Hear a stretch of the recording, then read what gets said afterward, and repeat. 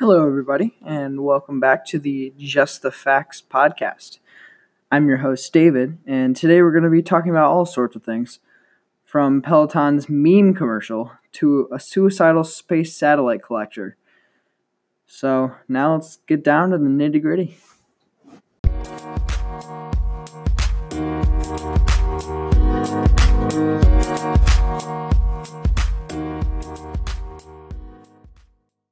To start us off this morning, we have a developing story.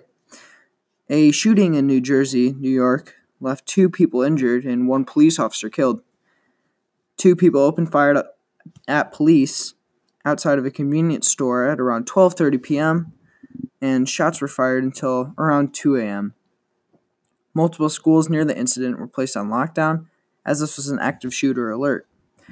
And the situation is still developing. There are still lots of updates and information coming out about this incident, so stay tuned.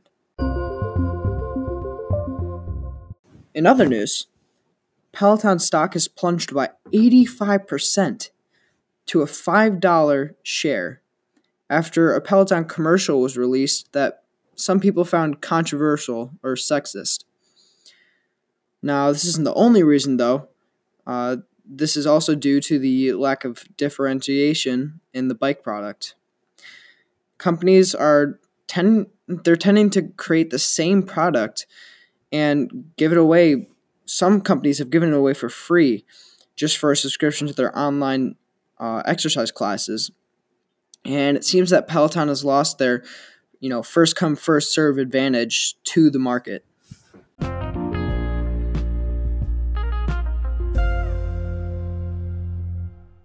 A company named Waymo has rolled out its app on the App Store for a new autonomous taxi service. Now, if you didn't know already, Waymo is a Google-affiliated company focused on providing autonomous vehicles for a taxi service. There will be no driver in the car at all, period.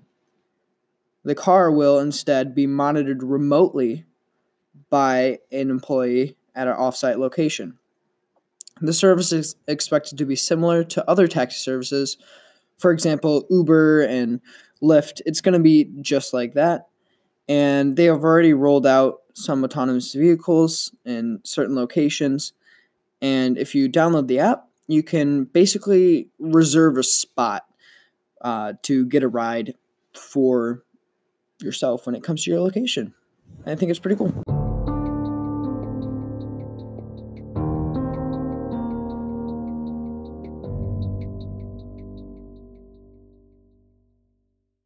On a more serious tone, Muslim concentration camps are in China.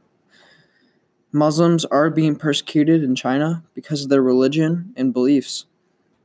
Testimonies from many different people have concluded that China is torturing Muslims and feeding them endless propaganda for their ethnicity and their religion. And this is a huge humanitarian crisis around the world, especially for Muslims. And the surge for public awareness has been immense, especially in very urban areas. And there's been legislation proposed by the United States, but as of right now, there's been little movement or very little progress to combat this, and it's a big crisis. A very famous rapper, Juice WRLD, has died in the Chicago airport. He was 21, and he died of seizure and cardiac arrest. And afterwards they found 41 bags of marijuana in the plane and many weapons and armor-piercing rounds, along with his companions.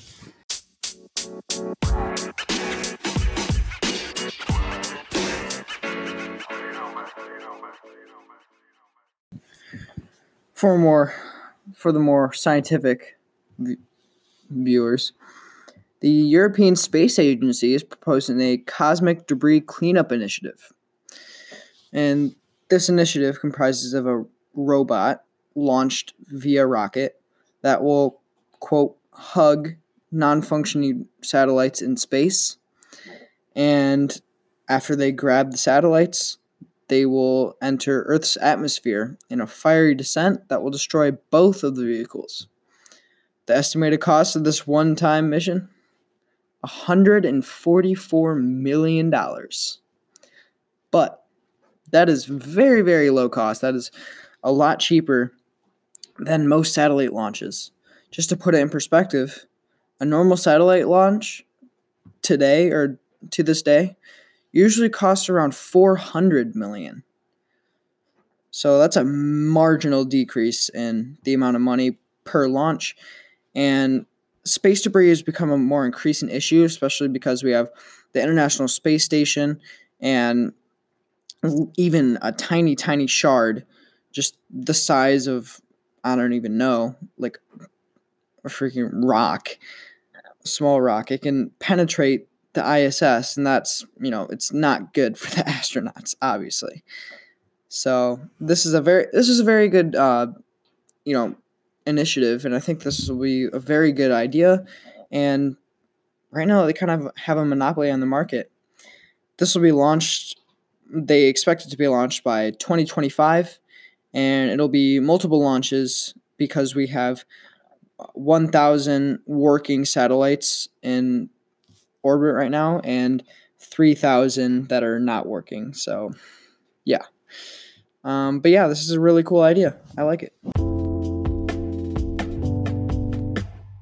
And to wrap it all up for today, an Australian man returned home after evacuating due to the ravaging forest fires that are happening in Australia right now, to a heartwarming note from firefighters who saved his house from the flames. The note read, "It was a pleasure to save your house. Sorry we couldn't save your sheds. Urunga RFS. P.S. We owe you some milk." The post went viral on Twitter and eventually got so many retweets that it made it back to the firefighter who wrote it. The firefighter named Cale Hardy Porter replied to the tweet saying, "Hi, Paul Sefke. You have made my day." He went on about sorry about drinking your milk and sorry we couldn't save your sheds, but he ended it with, "Again, it was our pleasure to do a little good in such horrendous conditions. All the best in the future." Just a little tale for how good humanity is, and sometimes, and that there is still good in the world. All right, and that'll wrap it up for today. Thank you all for listening. I hope you really enjoyed the podcast. Please share this with all your friends, and make sure to stay tuned for a fresh episode next week. I love you all. Have a great rest of your day.